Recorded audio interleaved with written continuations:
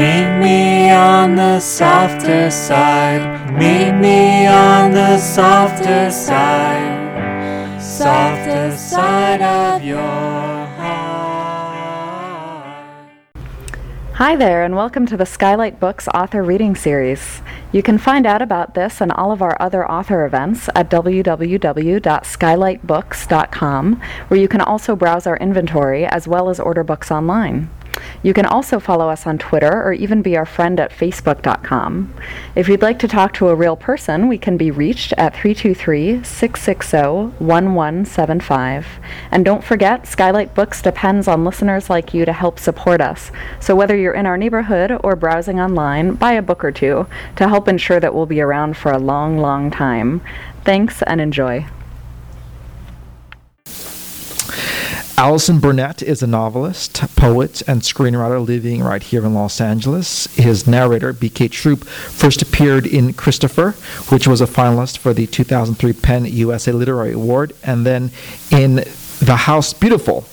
His third novel, Undiscovered Gyrl, was published by Vintage in 2009, but right now we're here to celebrate his current book, Death by Sunshine. Please welcome Allison Burnett.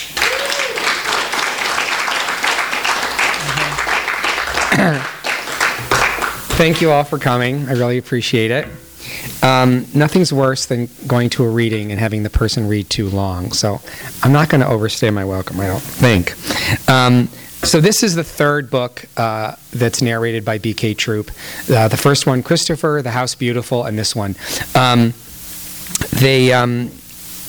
They are completely freestanding books, so people read them out of order all the time, and it hardly matters. I suppose if you read them in order, there might be a little extra charm, but that's sort of it, because they're really meant to be freestanding stories.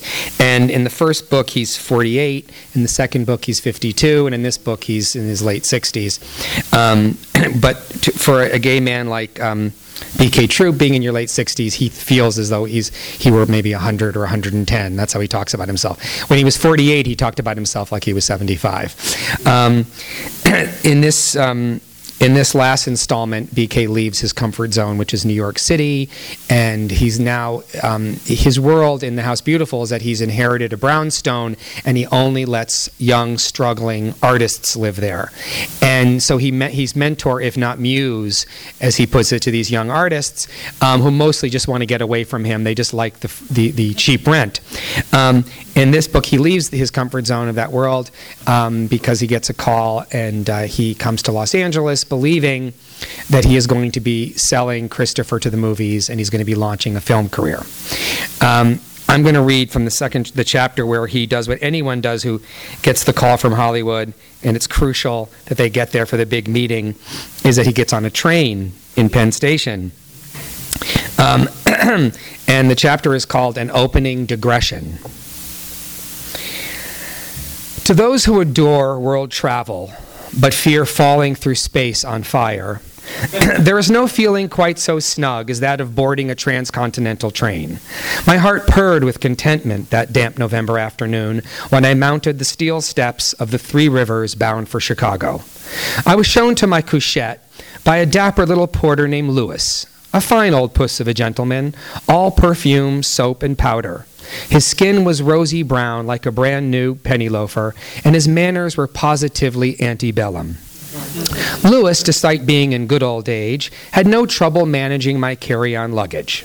A leather suitcase filled with clothes, linen, toiletries, Los Angeles books, and plenty of cigarettes, and a canvas duffel loaded with clanking refreshments. Although the narrow corridor of the train was not much warmer than the platform outside, I fancied I could feel already the rays of the Pacific sun, hotter than a bride's breath, toasting my freckled shoulders. Over the whirring fans, I heard already the swoosh of palm fronds above my poolside hammock, where I scribbled every day, pausing only to bark out drink orders to my docile Mayan houseboy. And despite my desperate poverty, I knew already the serenity of a man in the chips. Yes, I confess it, my unhatched chickens were not only being counted, but also breaded and fried. How naive I was that afternoon, how trusting of the fates. The first bad omen was my train compartment. It was nothing more than 2 seats facing each other next to a yard-wide window. A pygmy sink hung over a dollhouse toilet. Its mirror looked plucked from a lady's compact. When I asked where I was meant to sleep, Lewis yanked the bottoms of the seats together to form a cot barely big enough to hold one of my shoes. I exhaled my disapproval, but left it at that. I could scarcely blame Lewis for the decline of Western civilization, especially when its progress had cost so many of his descendants their freedom and lives. A half hour later, the train jerked into motion, beginning my first trip west since 1958, when I had hitchhiked to San Francisco and taken it by storm. As we crawled free of Pennsylvania Station, I christened the Enterprise with a glass of New Zealand Sauvignon Blanc, Maori Pecs, Kiwi Rump. Gazing out at the bloodless urban landscape, my toes curling with delight, I inwardly sang the praises of this most enlightened form of travel. Fumbling for a cigarette, I recalled the famous quotation of someone French who said that travel was the most melancholy of exercises because it means seeing 1,000 objects for the first and last time. It is to be born and die every minute. I lowered the fag and felt a surge of panic. My heart raced and I was forced to gulp air to keep from vomiting. The reason was obvious. Nothing is more terrible to an old man than the thought of dying alone. What if I were run over by a car in Los Angeles, or murdered in my hotel room, or my heart failed as I signed my contract? Who would come to the morgue to claim me? The poet Adrian was the only one of my lodgers who had made an appearance at the farewell breakfast that I had hosted for myself at the Parnassus Diner. Where was everyone else? Was I really so odious? Would it have killed them to eat a lousy bagel with me?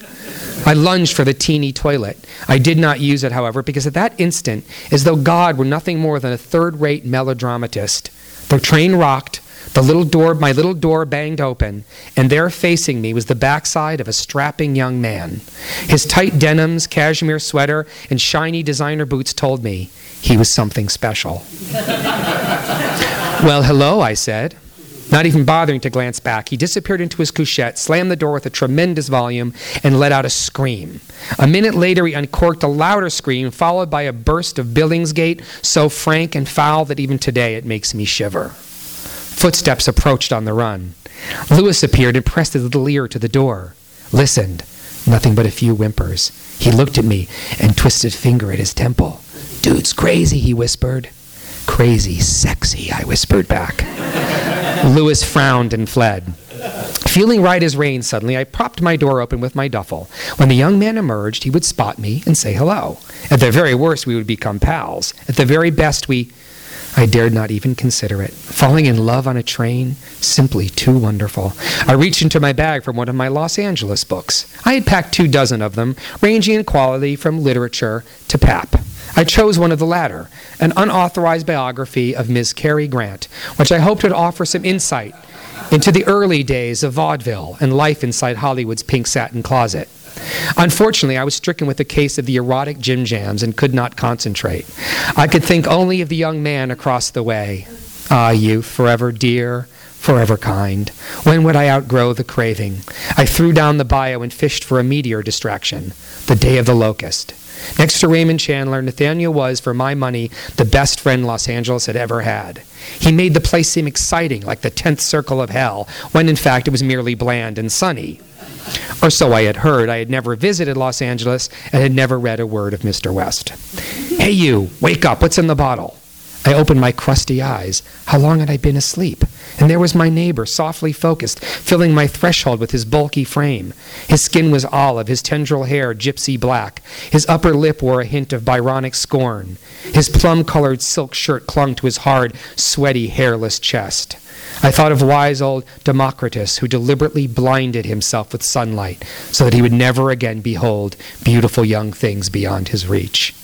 "Madeira," I replied with a smile, reaching for a clean glass. "Sit and taste." But the bottle was empty. This explained my deep slumber. I fell to my knees and unzipped my duffel. I have every kind of wine in here: monkey wine, lion wine, sheep wine, and swine wine. The monkey enlivens, the lion irritates, the sheep stupefies, and the swine brutalizes. Which do you prefer? "Red," he said. Excellent choice. I plucked out a new Chianti, unscrewed it in a flash, and poured. He stared into the glass for a long time, then sniffed. It was a rough and tumble southern vintage, with the dry hands and big heart of the Neapolitan Scunizzi. He downed it in 3 mighty gulps, gave it back, and smiled at me strangely. His shoulders were broad, his legs a bit bowed. His black eyes were among the most disturbed and violent I had ever seen. He was at most 27, and I suspected that he slept only with women. Tastes like piss, he said. Then he jumped up and vanished. I swapped my Oxford for corduroy slippers, grabbed the bottle, and set off in hot pursuit. I bounced between the walls of the swaying car, but I never lost my footing. My heart was strong, my determination fierce.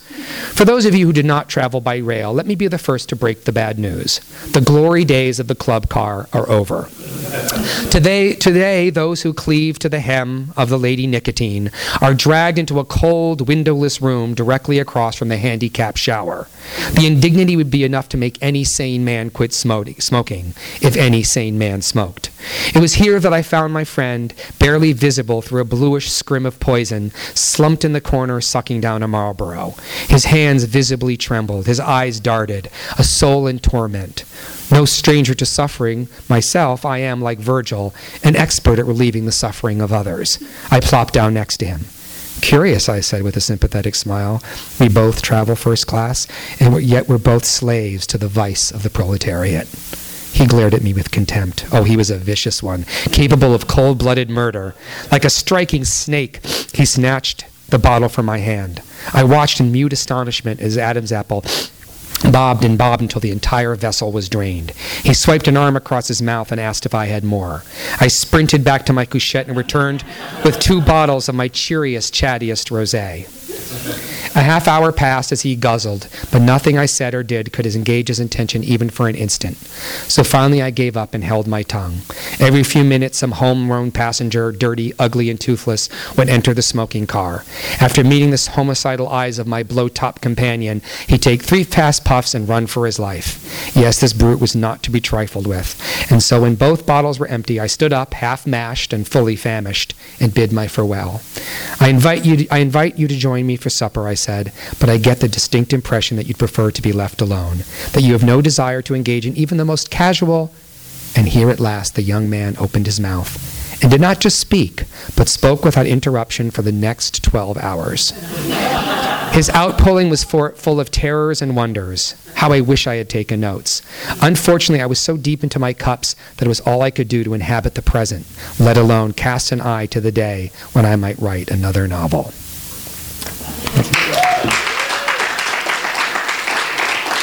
Thank you. I just find him irresistible. That's why I continue to write these books. And people say, well, there'll be a 4th one. And I say, well, there has hardly been a groundswell for the 3rd one. The books are largely ghettoized because the narrator is gay. And even though he tells stories, the first 2 books, he only tells stories about straight people. And this one, he tells a story that he is about him. But, you know, it's a very broad canvas. But that simple fact that he is a gay man puts it into gay book sections. I mean, sometimes House Beautiful will be the 4th highest rank on Amazon of gay poetry. I don't even know how that happened. And so I do have a vision of BK. I don't know why, I just had this idea of him wearing really starched flared jeans, a cowboy hat, very old, and living in New Mexico, and finds a baby on his doorstep. And I would like to write that book, but I just don't know if I have the intestinal fortitude to hurl it into the abyss of the e-universe. But each of the 3 books is published by a different publisher, which gives you an idea of how hard it is to get these made. And so what I'm doing is I'm going to consolidate and get the rights back to the first 2. I've already done it, and they're all going to come out by Writers' Tribe Books, and they'll probably all look like this somewhat. And so at least they have a home, and then maybe someday, and in however many years, there'll be one edition that'll just have the 3 books, and that would be my hope. Yeah, people are, yeah. Well, the irony is, like, I guess, they said the other day 50 million people in America have not read a book, just do not read books, period. It means of adults, of a literate adult. But a lot of people are reading, they're just reading a lot, they're reading on Kindle, and they're reading a lot of, they're scrolling, and every bit of research says anything that you read on a computer you don't retain as well as you do something you read on paper. So I always print out articles and essays that people send me because I know that if I read it on paper, I'll remember I read it. Sometimes I get an email and I find out, someone died, and 5 days later I go, oh my God, that person died. Like the email just goes like it's just like not real, It's terrible. So if there's anything you guys want to talk about, anything we can talk about, the fascinating world of movies or books or both or anything. Who would play BK? I wrote a script for Christopher, and so many people had tried to get Christopher made when it was a novel, and they were like, if only there were a script, right? So I write the script, and I get so much love for this script, but it's like, this is right around the time that the indie world was kind of dying. I mean, it really has kind of died. Yeah, sure, there's Take Shelter and Mary, Martha, Eminem, Marlene, whatever. But it used to be there'd be like 12 of those, and now there's like 2 or 3. But it's just a different world, and the financing of those movies is different. And again, it was like I thought after what was it called? Not Transylvania, Transamerica, and Capote, which is around the time that I wrote it. I thought it would be easy. I mean, John Lithgow said he'd play it. I had drinks with him. He said, "Sure, I'll do it." But for someone who could really get the movie made and bankroll it, it's unbelievable. It's unbelievably difficult. So I don't know if I'll ever. I think this one is probably the biggest canvas and the most commercial, because basically this is what happens is when BK gets there, he sort of gets drawn into a murder mystery.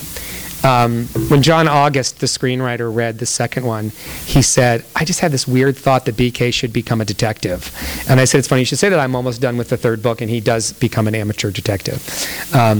And so that gives it a through line that is more commercial because you have mystery and the threat of murder and that kind of thing. So maybe someday. But the perfect actor for it is an Australian actor that I know. And I based the character on him physically. And he's not a lunatic, and he is not an alcoholic. And he's one of the funniest people alive. And he is 6'4", balding, with a big belly, red-haired, freckled. He's big beard, gray flecked like Walt Whitman. I mean, he's just the embodiment of this. And I had known him for years, and he had sort of disappeared. So I wrote the book. Like, I really just got so caught up in BK, I just didn't think about it. And after 12 years, he calls and says, I'm coming to LA. And I said, great. And I didn't even think about it. And he came walking up my driveway, and I went, oh my God. And he's wearing like a hat and a scarf, and he's walking up the driveway. Oh, what have I done? And I literally said, I've got to tell you something. I said, holy shit, I didn't even realize I had done it. I swear to God, I don't think you're insane. And he's an actor, and he was in Narnia, and he works quite a bit. And now he is like just desperate to this. He wants to write the screen. He's a very good writer, and he desperately wants to play the part. But if he did it, it would have to be the $300,000 version because he's not bankable. I have a question. Sure. We know who the physical inspiration from BK is. Yeah, how much of BK is you? How much of BK is perhaps someone that you were inspired by? We went to Northwestern together, and there was a professor there that was a really hilarious, grumpy, curmudgeonly bigot. And Matt is a hatter and very funny. I've only used, I think, 2 of Coakley's actual lines in any of the books.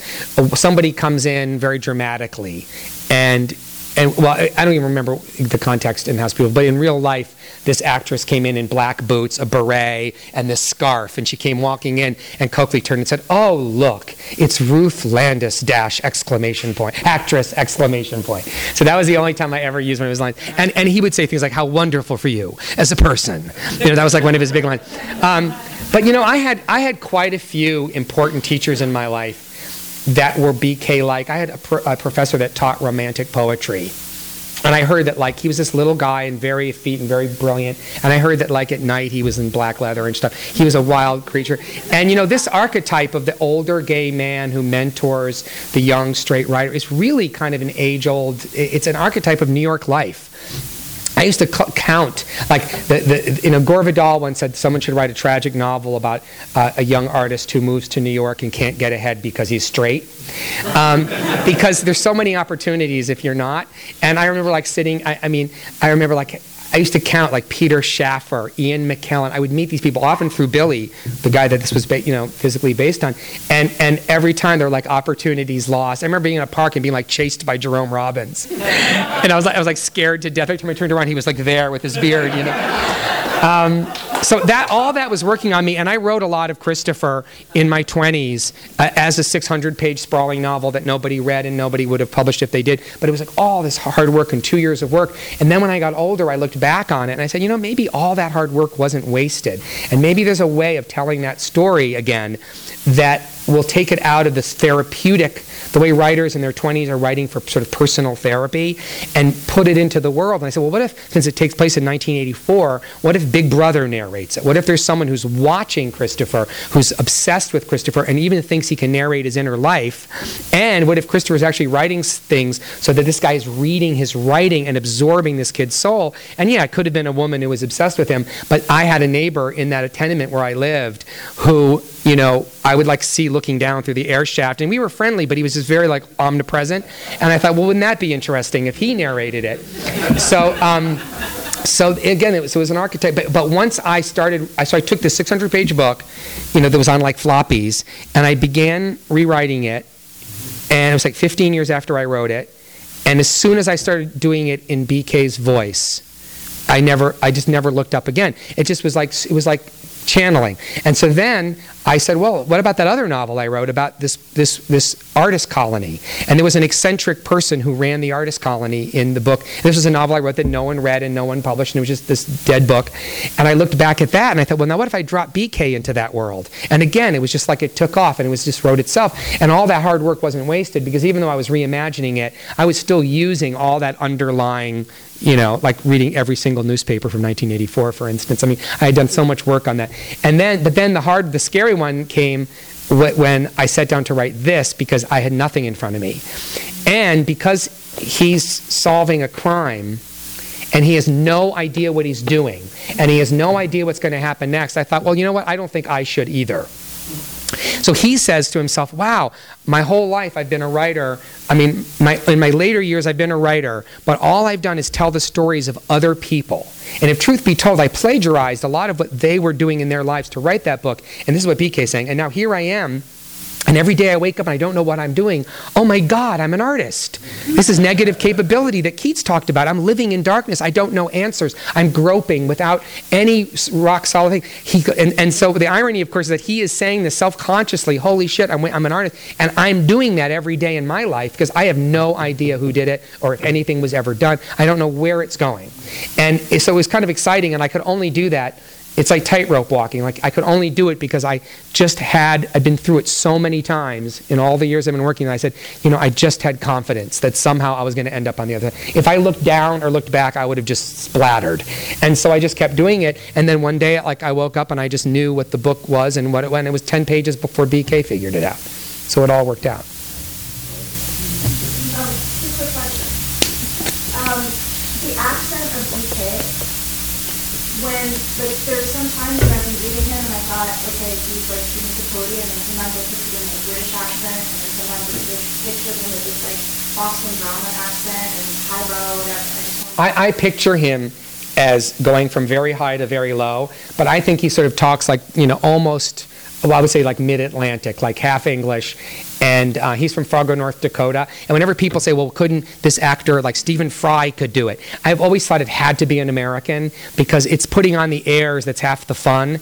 And if a Brit does it, it's like Brits are born putting on airs. You know what I mean? It's not fun.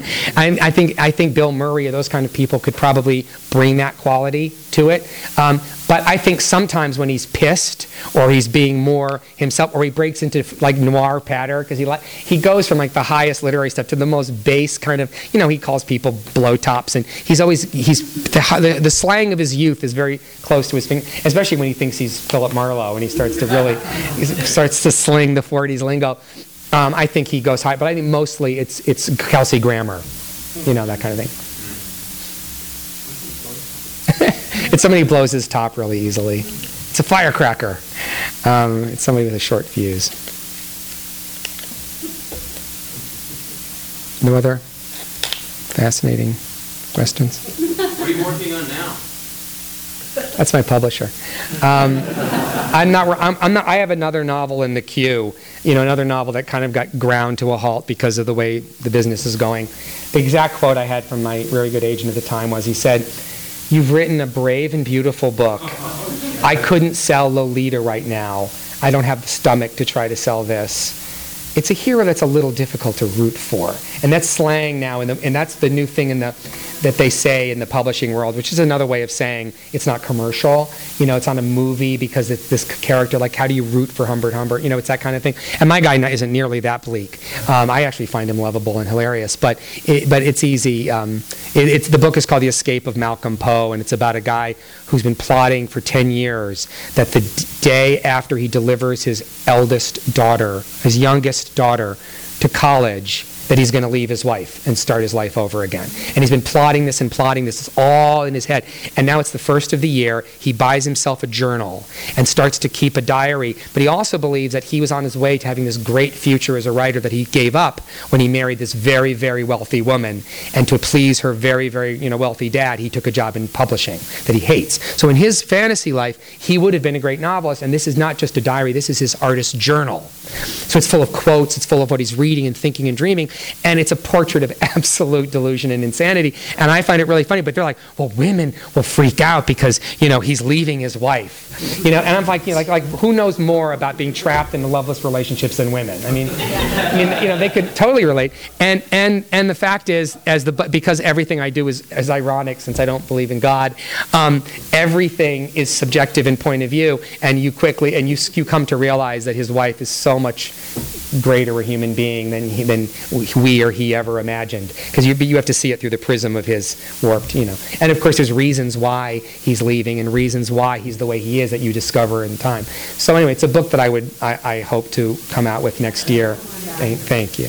But maybe I think with Writers Tribal come out with it. I think it would make a great Tom Hanks movie. It would be like About Schmidt, but not boring at all.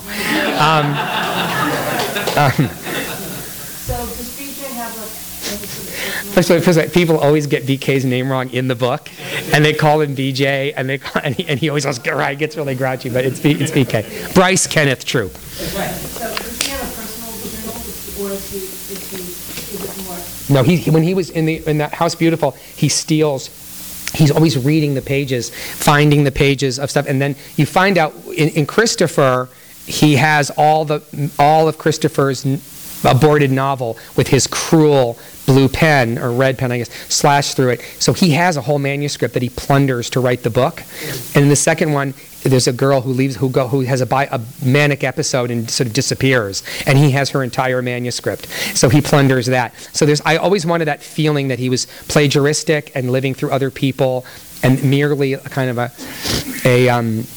collator of other people's stuff. And this one, he's really completely on his own. And it's part of his evolution, actually, that he's actually sort of creative. Not just creative to write the book, but creative to wake up every day out of his comfort zone in Los Angeles, sweating in a shitty motel, and creating his life for the first time.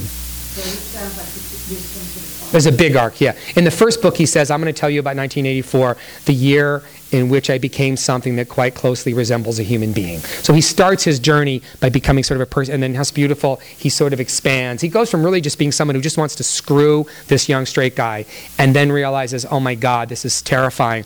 I actually am in love. And then, oh my God, I just love him. It isn't even sexual. And then the next boy becomes a son figure that he would never defile. And in this book, it's a grandson figure. So he's actually joining the process of time and giving up on all that holding on to youth stuff. Yes, he's growing up. Well, thank you all for coming. I really appreciate it. Well, you have to ask. I have nothing else to do. Okay, Maria. Okay. I guess it's more of a compliment or a question, but we've created a character BK where he does things where he'll mention like the Daniel West book that he's never read, or mention like a French poet that he's never heard of, or read a quote or whatever.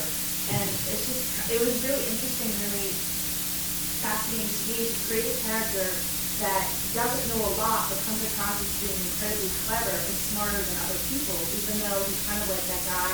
He's like the Great Gatsby with all of the books, but like they haven't been read. So Well, I think he really has read a lot. I just don't think he's shy about... In other words, if he says that some Frenchman said, it's just that he doesn't remember if it was Victor Hugo or who it was. I happen to know who it was, but he doesn't remember. So he throws that out. Or, So I think it takes actually some sort of weird intellectual confidence that he admits the things he doesn't remember because he's getting older and he's forgetting. But I think he really has read a lot, although I don't think it's deep.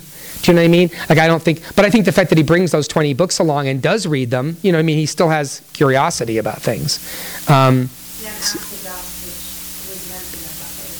Especially because Dan Fonte's quote is on the front. And that was before I knew Dan. I wrote this a few years ago. I love Ask the Dust. I really enjoyed living here in LA and enjoyed BK's sort of screwing up of geography and names and streets and places and whatever.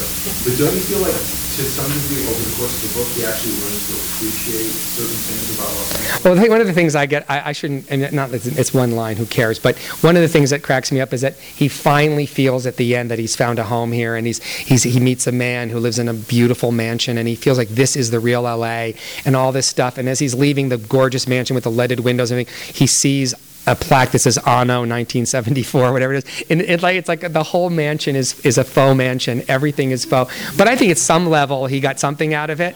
But there is a feeling of I can't do it because it's the last page. But there is a feeling when he sort of bids L.A. farewell. And I don't know if you guys have read James Joyce's The Dead, but he does a subtle parody of The Dead. Instead of the snow falling on Ireland and the snow falling, did you pick that up when you read it? Did you? I haven't finished it. Okay. No, I'm not giving anything away, but he even he does like a little allusion to the end of The Dead, but except it's rain falling all over, and it's like and he describes like if there were a flood here, there would be an ark full of cartoon animals, and it becomes like a Disney kind of thing. I think he gets the city in a more profound way, in his bottom feeding way. And I just love the fact that he sort of thinks he's in the inner sanctums of power, and he's just sort of floating around it all. And I got scenes on the studio a lot. Like I think you really get a big vision of LA in this book, and because he goes up and down to the most horrible parts of the valley, to everything. What did you say about the phone mansion? Well, no, it's just that he thinks that the mansion is this great seat of like an early 1910 mansion kind of thing. But the plaque tells you it was built in the year 1974. Oh, I got it. It's another, and also I had a great chance to do parodies of actual people in Hollywood. Some of the producers and the people and the acting teacher. I just pray he doesn't read it. He'll never forgive me. But I did a parody of an acting teacher I know that lives out here. Yeah.